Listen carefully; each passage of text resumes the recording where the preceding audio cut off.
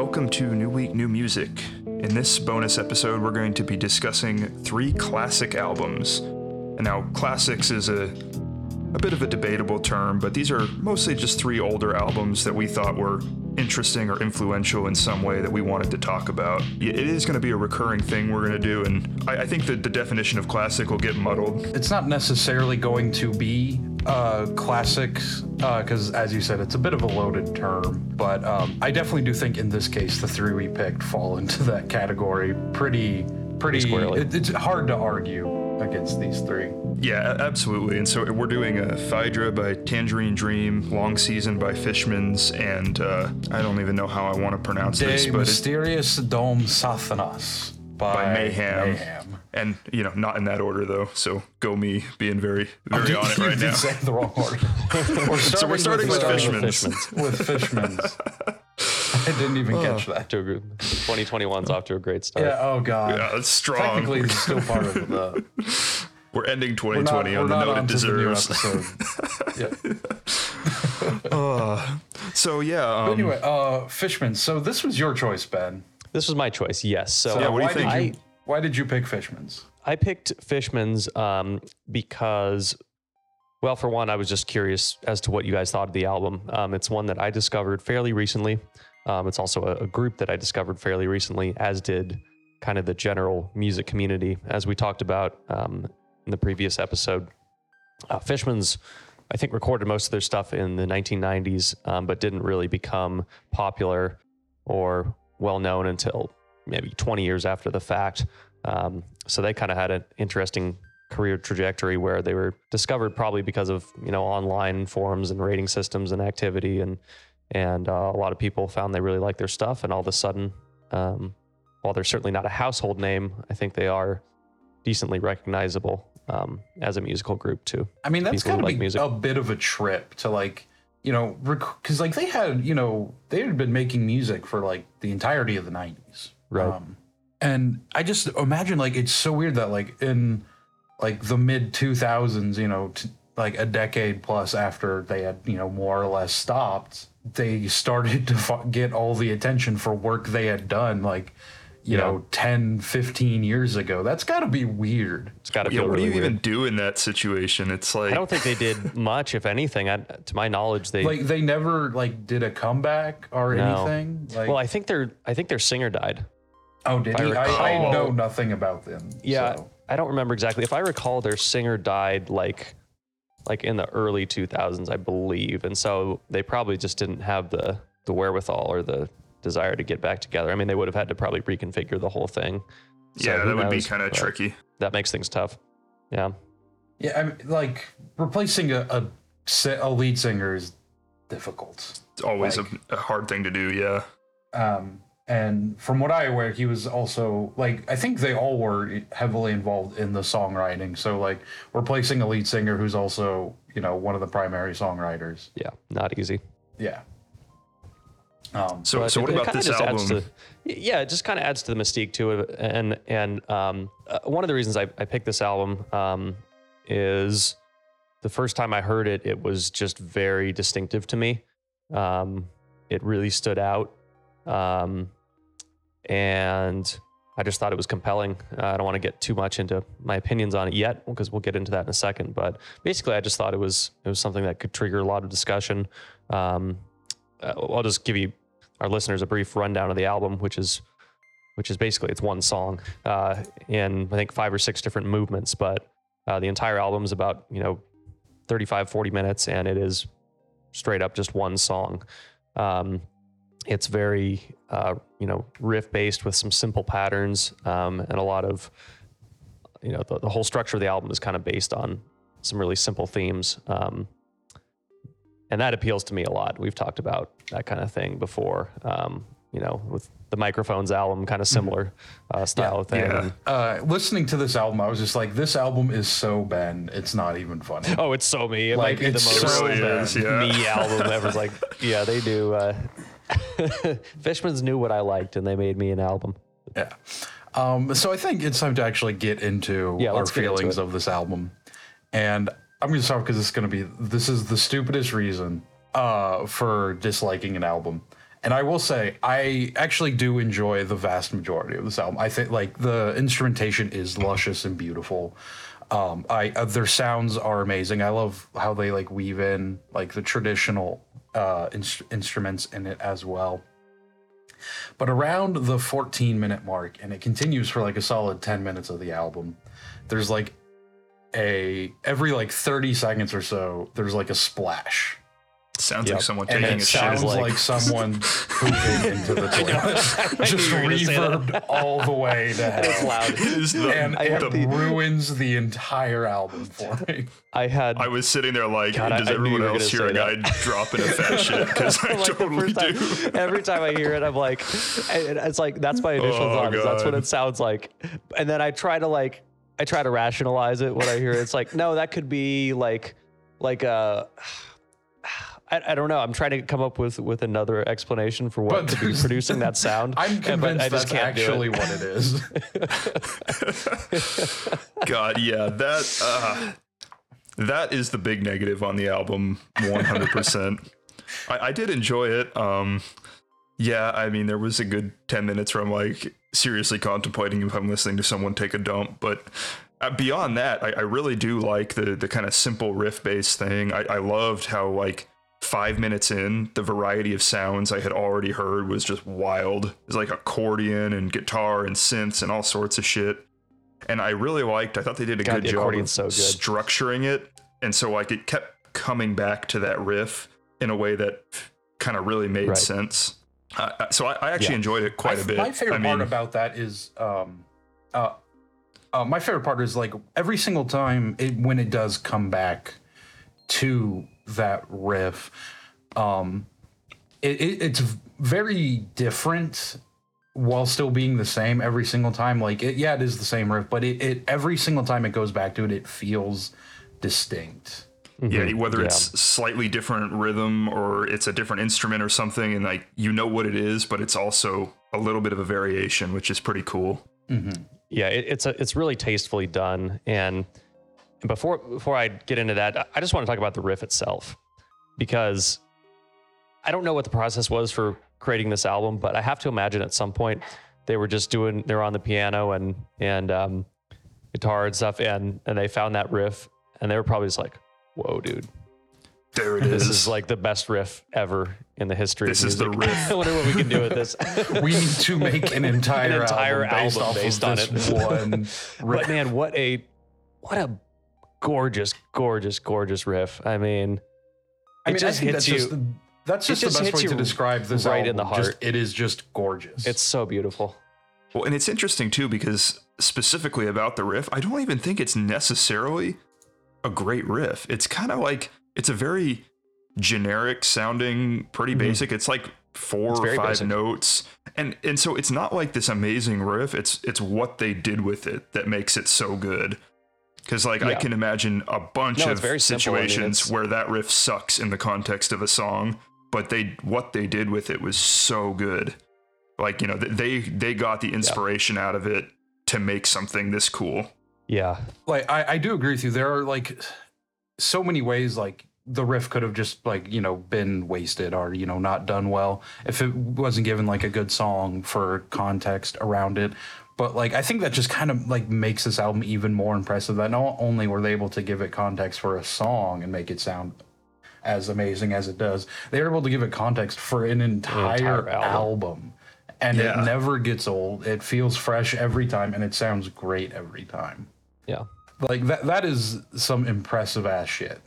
I want to talk too about the moment right around the 22.5 minute mark where, you know, it's kind of coming out of that really down tempo with the shit splash and the like the kind of the bird chirping and stuff. And the chirping, funnily enough, kind of reminded me of our next album at some point. But you know, at 22.5 minutes where like the full band comes back in and you've got the bass and you've got everything, and it, you know, it's the riff again, but it's in like a full kind of rock band style context. Such a great hit and such a good, like, brings that energy up for the close of the album, which is awesome. Yeah, it's such a satisfying finale because it, you know, it basically returns to where we started, but in a different mood. And I just love the finality of it. and some people might not like it because they might find it repetitive. Like, oh, I already heard this before. Why? Musically, if you look at the notes being played, you could shorten this album to probably about 10 minutes, but it's 35 minutes. And I personally love that. I can see some people seeing that as a criticism, but for me, it always felt just so right and natural for it to revisit what we started with. It's like an endless loop, but a really satisfying one as well. See, I'm gonna somewhat disagree with you when you're saying like you can shorten it down to 10 minutes. God, every moment on here to me seems so important. Like, I agree. I agree totally. The quote unquote downtime of this album is so important to the finished product. Right. Yeah, but by no means am I saying that. All I'm saying is just like if you look at the actual riffs and the notes. Okay. It's basically that's all I'm saying. But no, absolutely. Every moment of this album is important and should not be diminished at all. Yeah. Well, I mean, obviously, it kind of goes without saying for an album that's an entire song. Like you need to listen to it, in one, setting like that. But you can't do part of this. You really, really do. Like everything builds off of everything before it. Right. Like you can't really get to point B without getting to point A. Right. And I think, one of the kind of platitudes about music or whatever is that at the core, music is repetition. We have scales and we have rhythms and constructs that supposedly work, but you think about it, in like a bunch of other cultures, historically non-Western cultures use different musical scales. There's nothing really inherent in music that's like inherently correct, except the repetition. It's the repetition, the reuse of those same things in the repetition where your brain is able to kind of predict or be surprised with what comes next inside that framework. So repeating a riff across 40 minutes or 35 minutes or whatever is inherently musical because that's kind of the point. The riff almost gets better with the repetition. Oh, it does. Yeah. And that reminds me, I don't know if you guys have seen it. It's a video of, I believe it was Bobby McFerrin giving some sort of a talk to, I think they were music students, but basically he sang a note, he sang like 2 notes on stage and then he had the audience sing the next note and everyone instinctively knew where it was going to go next because like you said, music is kind of a natural pattern progression and it is on some level intuitive, even for people who aren't musically trained. We kind of know if we hear 3 chords in a song, we can usually guess what the next chord's going to be. Yeah. You may not actually know the name of that chord because you don't have the training, but you can predict what it's going to sound like. You know what to expect. And I do think this album's actually like a really good play on that. Like, yeah, for sure. It feels very intuitive, but yet it really is kind of unlike most other things that I've heard before. It's pretty unique. It's fairly unique. Really can't. Yeah. My closest comparison to this would probably be Animals by Pink Floyd. I was gonna say I'm probably gonna mispronounce it, but Sigur Rós. Oh yeah, Sigur Rós. Yeah, Sigur Rós. Yeah, I have no idea how it was pronounced, but that would be my closest comparison. Yeah, that's a good one too. And I will say an album that did come out last year that we didn't record. What the hell is it called? It came out really late, and we had discussed it. The Adon no Kaze by Ichigo Aoba.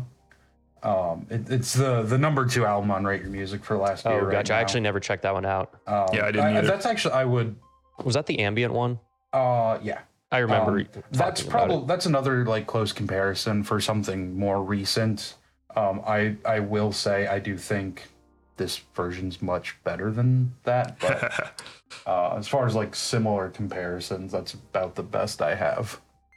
Yeah, but it's so distinctive and unique, and we talked a couple times this year about things that make you feel nostalgic despite never having actually experienced them in the first place, and that's totally how I felt in this album. Like even the first time I heard it, it felt familiar for whatever reason. Like it just like struck a nerve like somewhere.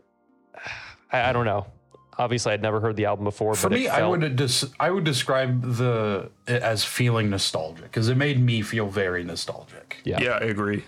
I don't know. Definitely Maybe the it's just that feeling they like captured 90s there. sound, or I don't know if that's even a thing, but for mean, whatever reason, There is a 90s sound. I would not consider this a 90s sound. This is very different from the majority of music. I'm sure. It's not. It's definitely not mainstream 90s, but something about it. I don't know. It just feels like, I don't know. Like it doesn't feel modern. It feels, but it doesn't feel. It's very old either. familiar. It just feels. It feels like just reminds me of my childhood, I guess. And it feels timeless. it does feel timeless. Yeah, it does. But yeah, it's. I definitely understand why this record has the love that it has. But man, just the shit splashing really just gets me. The first time I heard it, like it just kept going on, and I was like, "Fuck, I'm skipping forward. I can't take this." And then it does happened go on again, and I was like, "Fucking turning the album off." I'm glad you guys had that same experience. I was hoping we would If all we pick can up on that. record it and just remove those splashes, this album would be way better, in my opinion. Ultimately, I don't think it really bothered me a ton, but I wish the sound was a little different to where my mind went somewhere me else. so much.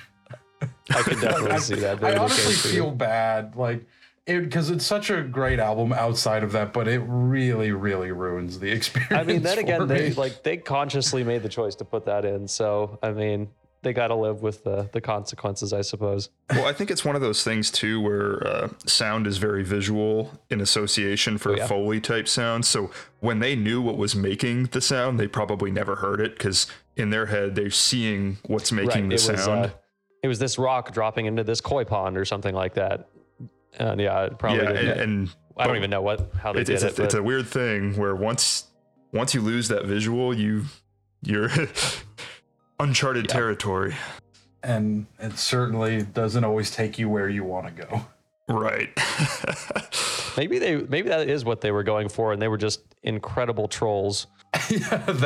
Like I said, I'm not entirely unconvinced. It's not someone just taking a shit. Hey guys, It might we made be. one of the most beautiful albums ever made. Let's do a shit splash just to give the critics something to. Anyway, that's Chew on. Yeah. I'm ready to move on to Tangerine Dream. So actually before that though, I'll give my final thoughts. Great album. It's one of the most beautiful sounds I've ever heard, one of the most timeless sounds I've ever heard. But it is kind of ruined by one of the most questionable sonic choices to an album I've ever heard. I enjoyed it pretty much start to finish. Well worth a visit. great. I'm glad you guys enjoyed it. Yeah. Thank you for picking it. It was a good one. Good choice. All right. So Tangerine Dream, Eric, this was your pick. So why did you pick Tangerine Dream? Yeah. So Tangerine Dream is a very they're a very old school electronic act and How old very is this album synth- exactly? 74, I think. I'd have to double check that. It's definitely mid 70s. But yeah, so part of what's cool about this album is it's a very early kind of full sequenced synthesizer act, and so you gotta, some of the context for this. All of this was sequenced on analog sequencers. There's no computers really involved in making this stuff. It was all either played in live or sequenced with analog controls, and so I do think it sounds a bit basic by maybe some of today's deep electronic music standards, like, rhythmically, especially because we just have so much more variety today. But I think for what it was, it's a very interesting look at some of the kind of early aspects of electronic music. And I do think if you can't hear the inspiration that these guys give to a lot of the current acts, you're deaf. Oh yeah, absolutely. Mm-hmm. Yeah, there's some aspects of this album that just completely bled, Against All Logic or Soft Pink Autechre. Truth. I noticed a lot of Autechre here. There's hearing the influence that these guys had on those artists it's pretty difficult to miss. Yeah, it's a weird album in the sense that I don't think personally for me it really holds up in an enjoyment, like a pure musical enjoyment sense. Like if I want this sound, I'm gonna go listen to Autechre instead, because the music has just evolved and really the technology has gotten to the point where you can make something more compelling than this. But it's such a cool album from the historical standpoint. It's like visiting a museum of electronic music. Yeah, like that's a you just really hear good the way of sounds and it's phrasing like, it. holy shit. This is the sound. This is where this came from. Yeah, I do definitely agree with you that like it is a bit rough at times. Like actually one of the notes I put on here is like this album feels like more of a proof of concept than anything else. But with that being said, I actually really, really liked this. Yeah, I mean, I do enjoy I it. did It's too. a Some of good the album. sound play, the sound play on here is amazing, and it just the songwriting is actually really, really impressive too. That's not necessarily something I expect from like the early days of electronic music. Yeah, it's well crafted, and for me, I think the fact that it sounds dated actually improves it for me because, yeah, like you said, you feel like it's kind of like a museum or like a blueprint for what would come later, but it really feels almost otherworldly because you can hear the fact that it wasn't produced with modern technology, and for me, that just makes it more interesting. Yeah, it blows my mind that this came out in the mid 70s. Like, yeah, they recorded it in 73 like and that's released in difficult for me 74. to understand, like physically. Like it. Yeah, that's Like- pretty cool. It like 'cause I just don't associate the mid 70s with anything like this. Yeah, and like it blows my mind to hear it and to hear it sound as good as it does. And I love the opening track Phaedra. It's just such an ominous sound with some really good like I guess like special effects. I don't know, like some of like the panning that they do is really wild and I love it. But Yeah, it's such a dark and, atmosphere. It is very unsettling. Yeah. The first track and the second track as well. Also love how they use not necessarily like silence, but like they really use the entire dynamic range on this album, and I think that is just really, really impressive. And kind of going back to something we've listened to and talked about on the show before, this really, this fit perfectly with the other like early days of electronic music, with being switched on Bach. Yeah, Like the similarities are there, which makes a lot of sense. But what I want to say is like what really impressed me about it was the songwriting. Like it really did have kind of like a classical influence on it. Like it used dynamics way better than than most music from that same era did. yeah. I think if I had to put like a phrase to it, where something like Wendy Carlos is like an argument for the case of the synthesizer as an instrument, this is more of like an argument for the case of the synthesizer as a compositional tool, which goes on to inspire, of course, the Berlin School of electronic music is directly from these guys, but it really goes on to inspire a whole lot of the IDM and more intricate stuff that goes on now, where it's, the artist and their synthesizer collaboratively more so than like just playing a woodwind instrument, say. Yeah, they did a ton as far as composition goes with crafting an atmosphere and an environment in this album. It's really takes you to another place, and it's not like punching. Sometimes with some basic electronic music, it feels like just like punching a formula into a computer and it's spitting out the sounds, and this is the total opposite of that. Yeah, no, Yeah. this feels.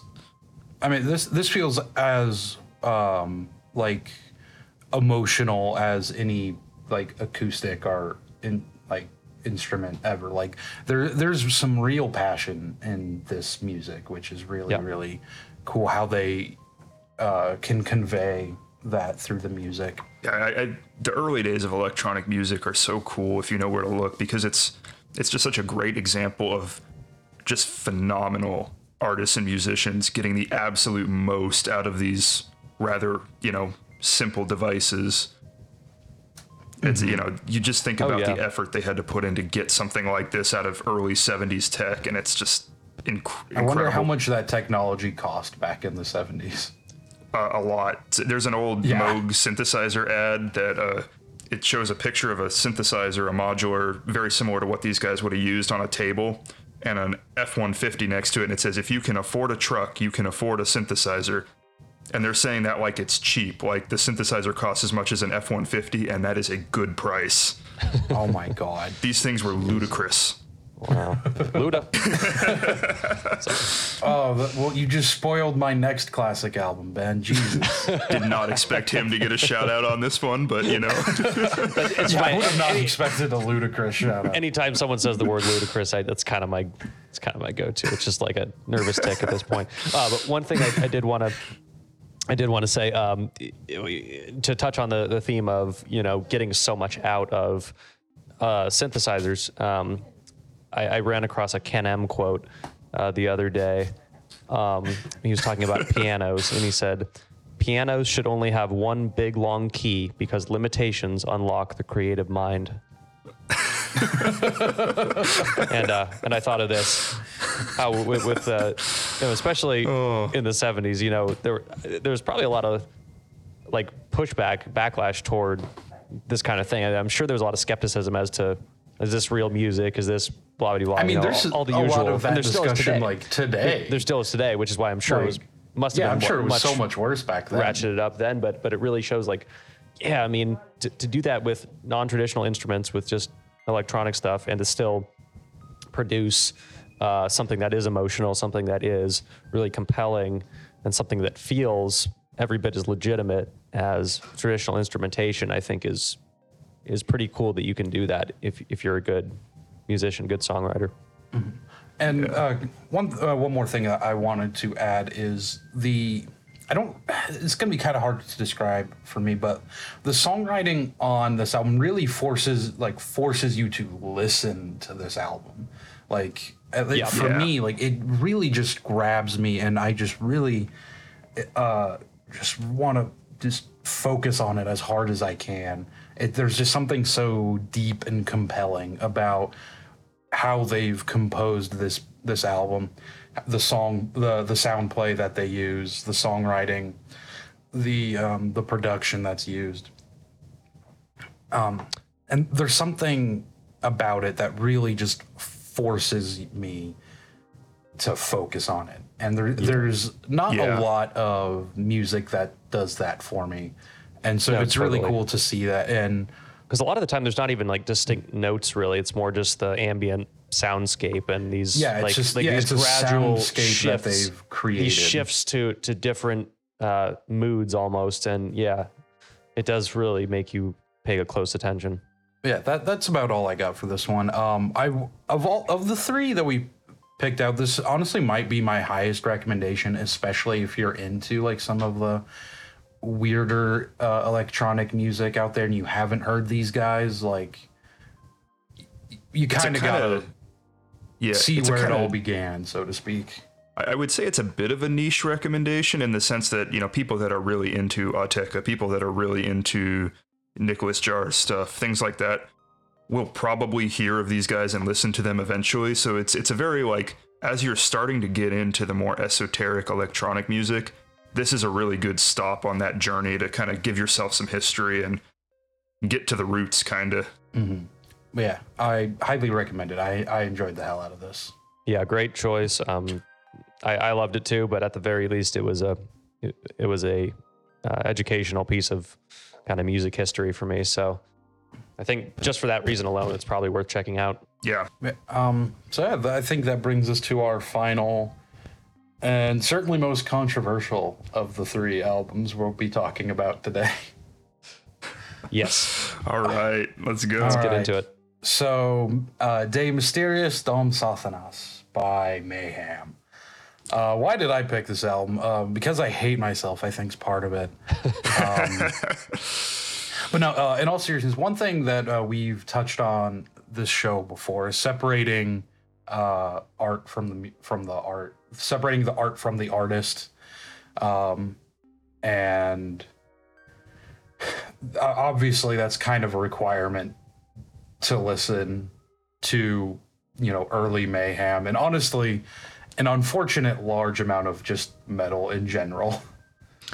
Yeah, I mean, I wouldn't Unless say you're a it's total like piece of shit, by the way, which is actually, so let's just kind of get that out of the way. The Vargs Vilkerson, I believe is his name. It was the bassist, I believe. Maybe Yeah, he did bass on. It says he did bass on this album.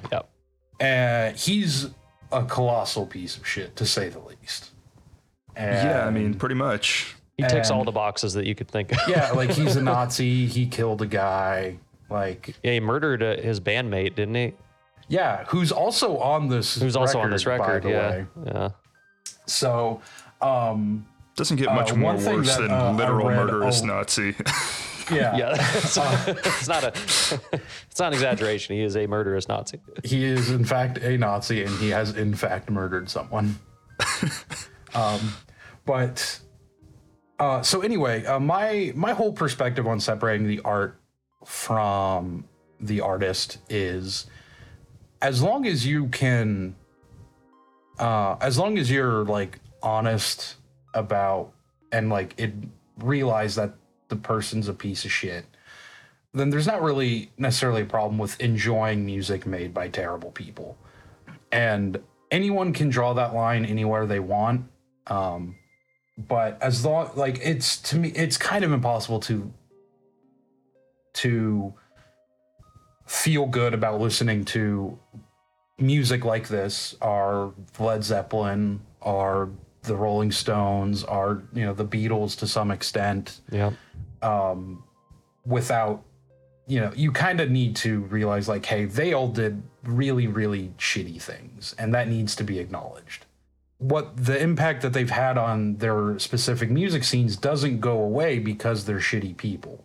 But to move forward, we need to recognize that they're shitty people. Yeah, I pretty much agree totally with what you said. I think obviously we all listen to stuff, and not just music, but anything, consume things that were made by atrocious people. And I don't know how realistic it is to expect the individual to sift those things out. Because like you said, you turn on the radio and they're playing R. Kelly and Michael Jackson. You turn on your TV, you see Kevin Spacey in an ad. You see Michael Vick playing football, or Charlie Sheen, Doing whatever the hell in a Charlie sitcom, Sheen or does. doing whatever he does. I mean, I think if we were to completely, if we were to completely sift out those things, we a lot of the recognizable pop culture things we're all so used to that get bombarded with would disappear. Who knows how much would be left? So yeah, I mean, but it does need to be acknowledged. And I would say my take on it is, to give an example, don't throw out your Led Zeppelin records, but do throw Jimmy Page in prison because he's still alive and it's not too late. Yeah. Yeah, I mean, I wouldn't be kind of opposed to feel that. like it's a bit of a personal thing, in the sense where I don't think you should necessarily feel bad for enjoying these people's work. You shouldn't. If you enjoy their music, if you enjoy their work, you shouldn't feel bad about that. But on the other hand, it's also perfectly valid to say, you know what, I feel weird listening to this and I don't like it because of that. And that's also totally fine. And, even Yeah. for bands like Zeppelin and people who are so influential, I mean, you have to objectively acknowledge the influence. But I think as far as personal enjoyment, it's just if it doesn't bother you, great. If it does bother you, that's fine too. I might say with the slight caveat, if the music is specifically spreading a message that isn't good, like Right. Like, if Chris Brown releases a track about how much he loves to beat up his hoe, and you're like, yeah, I'm into this, that's maybe a bit questionable.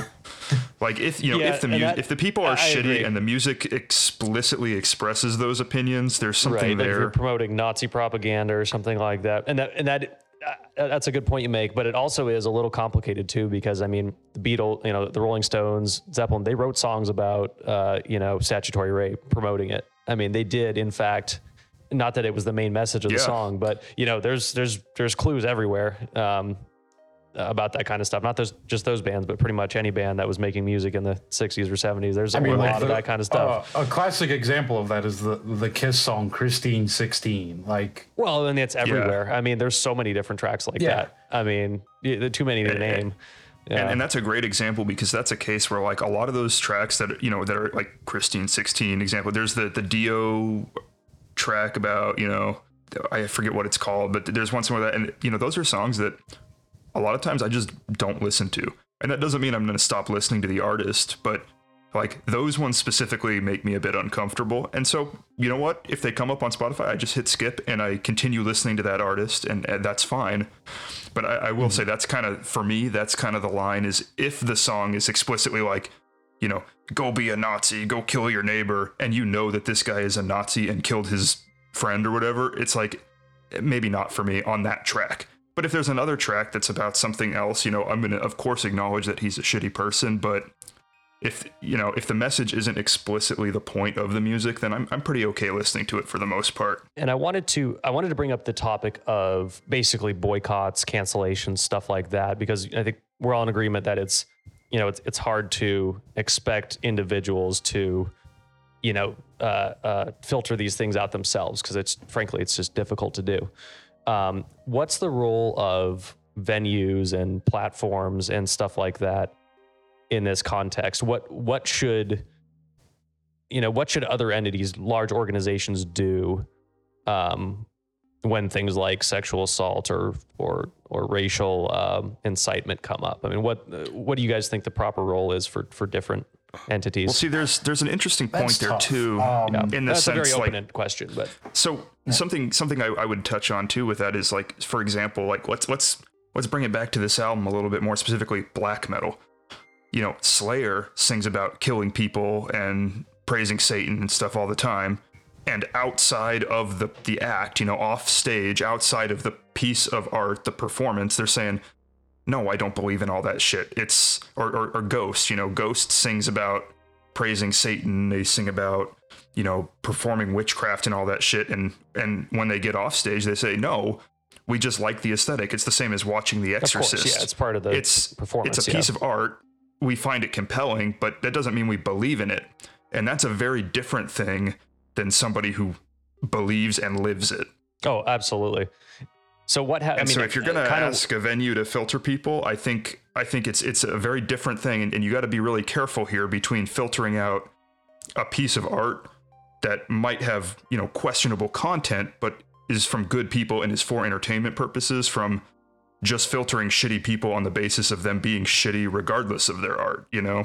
Oh, absolutely. And to be clear, I'm not even really talking about the former. I mean, as far as the content goes, you know, I'm mainly talking about what happens when it comes out that a certain group has committed rape or, you know, are Nazis. Like what, and for me, it's kind of, I think there is a real role for venues to play and to some degree music platforms, although that one's a little tricky, and I do want to touch on that in a second. But for me, you know, we hear a lot these days about the term cancel culture, and I'm a huge, huge proponent of cancel culture. I think it's a positive thing.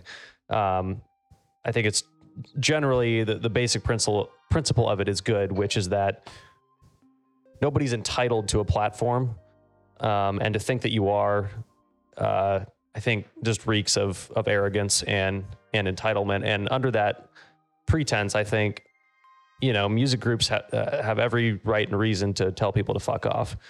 And I think it's good that we're seeing more of that with, you know, with people like, I was going to say Chris Brown, but to be honest, he has gone kind of unscathed in all this. But, you know, you can come up with examples of people who are getting shut out of being given a leg up. And I think that's a good thing.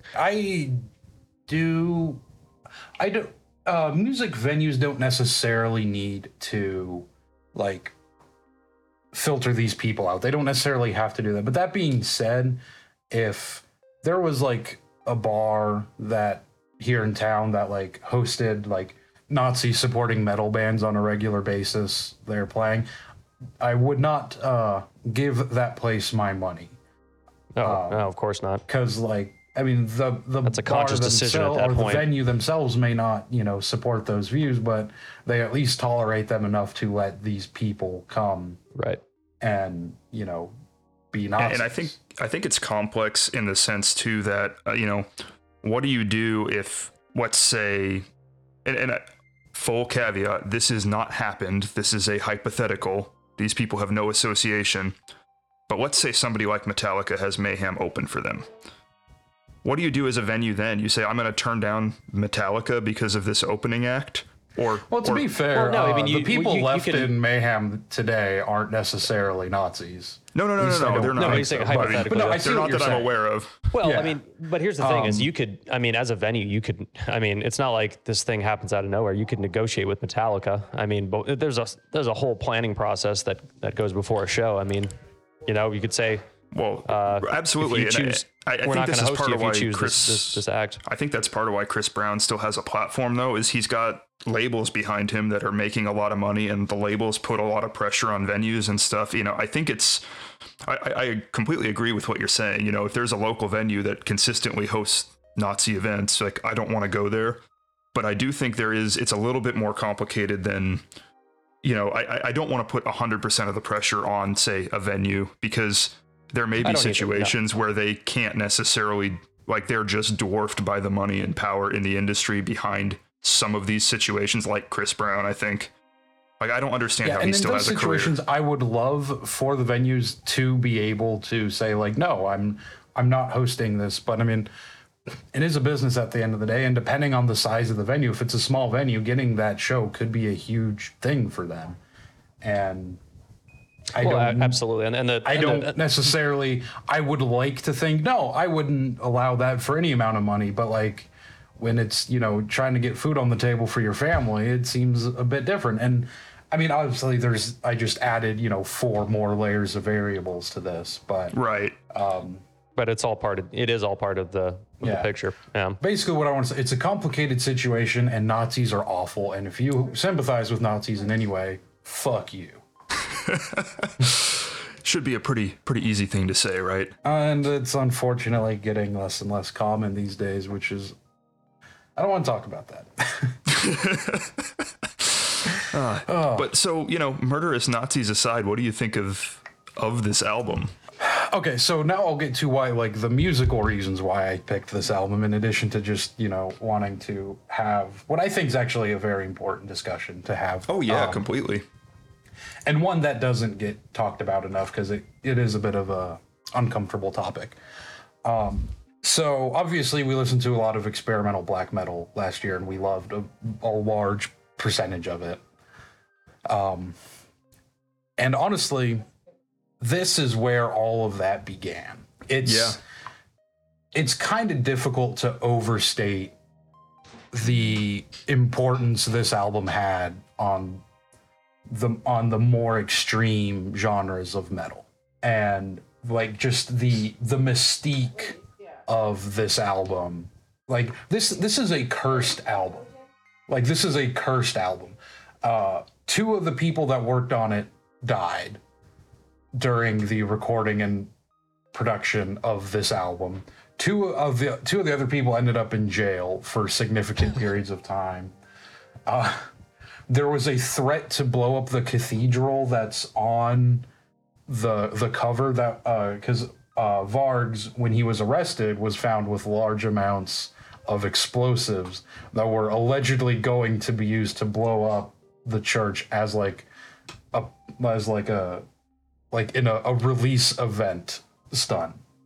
Jesus, that's just crazy. This is a truly evil and cursed album, and it has a mystique unlike really anything else that's come since. Yeah, it really does. And with all that being said, it's a little rough to listen to in 2021, but damn, in my opinion at least, like the core of what makes a great metal record are there in spades. But it can be a little rough to listen to Yeah, to me, it actually fits very, very well with Phaedra in theme for this episode, and it's a very similar experience to me. It's like, I don't know that it 100% holds up today. Like, if I was going to listen to some black metal, this is probably not the album I would go to, but it's such an important stepping stone in the metal. Like, I mean, you think about this was in '94, and it really actually does sound even older modern. than that. It was originally recorded in '88, but Wow. it didn't come out until wow. '94. No kidding. I mean, think about the concept of like 88 is about the time like And Justice for All is coming out.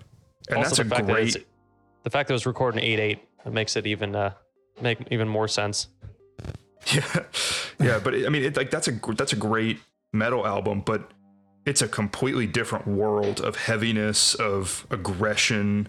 It's, you know, this is the kind of sound that we would think to be an evolution of 80s metal, not produced during the 80s. Right. You know, Poison is still touring when this is happening. I mean, just to give context there, I mean, Yeah, metal like- at that time refers to both hair metal, like Poison, Right. and this. Yeah. Very ahead of its Yeah. time. Pretty shocking. So Ben, what did you think? You're the one I was most interested to hear your Yeah, opinion of this. I enjoyed it quite a bit. It was basically everything I wanted it to be. It was very hard hitting. It was a lot more aggressive than its contemporaries. Again, I'm pretty ignorant on metal history, so I don't have the full context that you guys do, but I do know that, you know, with, like Eric said, with those hair metal stuff that was still going on, and, you know, even with stuff like Metallica, which Metallica was considered groundbreaking, and they were, but to me, this was like a far more interesting Metallica. You know, it's not like Metallica. I don't want to compare it because it is very different, but I mean, Metallica and Mayhem are both metal bands. That's about where their comparisons end. yeah.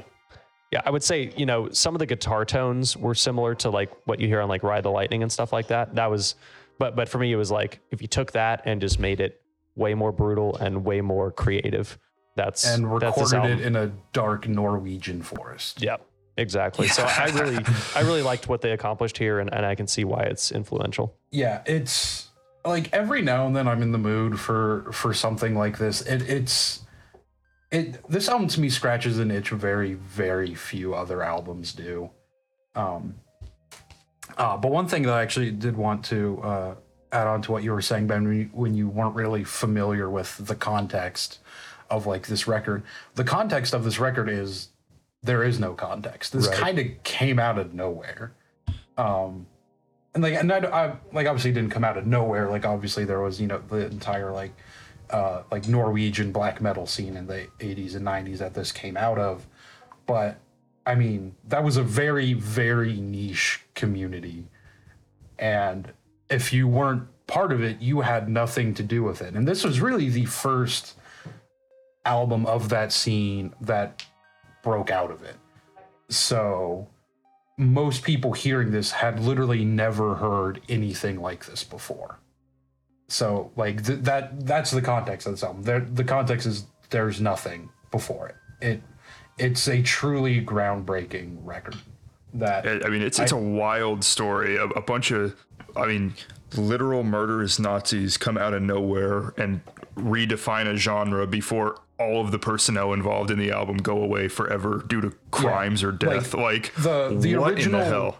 the original lead singer of this band, his name was Dead, committed suicide in '88 before the album was come out, but after they had done some recording and he had written a lot of the lyrics, which by the way, they used a picture of his suicide for the album cover of a live bootleg that they came out with a few years later. Like, and I think Necro Butcher, the bassist, He found him, Butcher. and he actually so he found that's the his singer's. stage name, Necro Yeah, Butcher. that sounds about right. He found the dead singer and collected pieces of his corpse and gave them out to other metal musicians that he deemed worthy as like a sign of his respect. He handed out won't end. pieces of Dead's skull. I mean, Yeah. this is wild shit. You know what? These Yeah, guys lived they lived the lifestyle. They lived a very different life than we have. I mean, they are the reason black metal scares people.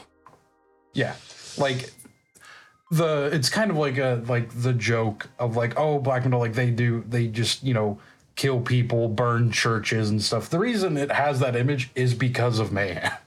These guys like, were actually literally did these doing things. it. Which is, it does give some weird context when you're listening to it, and it's not like, this isn't an act, this isn't a musical expression, this is what these people actually were and did and thought and like lived. That's wild. Yeah, and very disturbing. Yeah, that's nuts. Yeah. Yeah, adds a lot of gravity to the record. Yeah.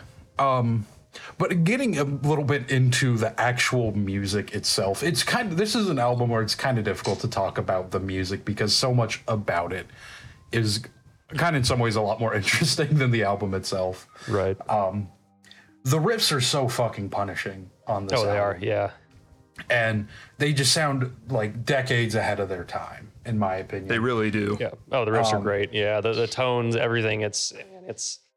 And what was cool to me is, you know, the guitar tones throughout are pretty much identical. They don't really vary a lot, but at the same time, it never gets old. It still manages to, and it's not that varied. It's definitely not melodic by any means, but it still maintained my interest throughout the whole thing. It's another case of. It's another counterpoint to you can't just be loud and aggressive the entire time and have it have an impact. It's like, well, sometimes you can if you're really fucking good at it. Yeah. And just like the drums on here are just so brutal and raw, and just there's some like really just deep hits from the drums throughout this album. The vocal performance is interesting. Yeah. I mean, It's good. It's certainly not like as refined as some of the stuff we heard last year, or I mean I don't know how to categorize it. It sounds like an even more brutal and raw and unrefined version of the vocals off Essek Trillium. Yeah. That's a good comparison. It really is. It's like it's the founding point for that. Yeah. I mean, it works perfectly for what it is. I mean, it's I wouldn't want it to be refined. I wouldn't want it to be. Nothing on this album is refined at all. Like, no. I mean, I am kind of surprised to not hear Eric just totally shit all over the production of this record. I mean, part of it is just like that's just what black metal back in the '90s was. Like, there's no getting around it. But the production on this album is complete ass. It's total garbage.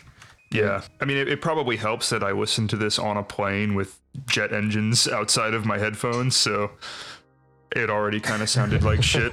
But like the fact that didn't really take away from the album should give you a hint. But I mean, it's black metal in the 80s. I mean, is it legal to listen to this? Is it legal to listen to this album on a plane? But I mean, it's like, I mean, the production is shit, but it's not, I mean, it's not unexpected shit. It's pretty much exactly what you thought you would get from something like this recorded in the 80s. When I was listening to this for the last time, I started taking notes on it. But after, like, honestly, the first song, I was like, I don't really need to take notes on this. Like, it's pretty just straightforward, just in your face, crazy aggressive black metal. And it starts from the very first song. Like, the very first hit, it just immediately just, like, really, like, in your face from the get-go. Kind of like the Gulch record, except it's 45 minutes long. Right. Pretty much. And 30 years old. I mean, I don't have a whole lot more to say on it. I mean, it's wildly influential. I would recommend it, probably for the same kind of historic reasons that I might recommend Phaedra. But I mean, if you're a metalhead, especially in the more extreme metal, I mean, again, if you're you probably know what it is. If you haven't heard this album yet, you have to listen to it. But if you're getting into the genre, this is another, it's an important step in the history. Ben, any closing thoughts? Yeah, no, nothing too different from what you guys have said. I'm glad I listened to it. I really liked it. Obviously, know the history too. If you want to take a pass, that's understandable. But yeah, no. Do not blame you in the slightest. Yeah, no, not at all. It's definitely a compelling thing to talk about for many reasons, and I think it was a really good pick for this week. If you guys had to rank these albums in terms of your favorite to lead? Well, I mean, we all enjoyed everything, but if you had to order these, what would you do? Man, that's really tough for me. It is, especially because I enjoyed, at least two of these I enjoyed more in a historical context than in a musical context almost. It is a tricky proposition. I think I would probably pick Phaedra and then Mayhem and then Fishman's. But that's going to be heavily genre bias for me. I think I would go Mayhem, Tangerine Dream, Fishman's. And Fishman's is only because of the shit in the toilet. I really cannot understand how much that ruins the album for me. Yeah. How about you, Ben? I think it's close, but I'd probably go Fishman's, Mayhem, Tangerine Dream. Yeah, but, that makes perfect sense to me. I mean, yeah, it's probably not going to surprise you guys either, but I mean, they're all really good. Yeah, I mean, these are all fantastic. I'm surprised the toilet sounds haven't been talked about more in the reviews I've read of that. I don't know if I've come across anyone else mentioning that, but I see a couple people say it in the Rate Your Music comments, but that's about it, really. Yeah, I'm kind of surprised that isn't talked about more. Coming to you live in full HD through your speakers. It's so. Have you guys heard the live version of the album song? I have not. Fishman's, they're one of their most highly acclaimed records is actually a live record. Yes, I've heard of it. Yeah. And they actually close out the entire performance with a live rendition of Long Seasons. Oh, cool. Wow. Yeah. And when that time comes, one of them just takes a shit on stage? Probably, yeah. In a bucket. But no, it's a really, bucket. really cool rendition of it. So if you haven't heard the live version, I highly suggest checking it out. I definitely like it more than the original. Oh, cool. They do a really good job. But I believe that'll be it for our Classics episode number 1. Yeah. So this kind of started as just something to do while we wait for new albums to come out in 2021. But we actually really like doing it, so we're going to continue doing it throughout the year. Do you guys know what you're going to do for our next quote-unquote classics? I have no idea. I think I have a lot of potential choices, but yeah, I have no idea what I'm going to pick yet. The one I'm going to do next is Daughters self-titled. Okay. Oh, cool. God, I've been mainly just to... because I love Daughters and I feel that album doesn't get the recognition it deserves because it's just been completely overshadowed by You Won't Get What You Want. I'm looking forward to that. Yeah, I've just been meaning to do that for a long time. I really like that record too. Yeah. Yeah. So thank you all very much for listening and join us next time. Have a good night.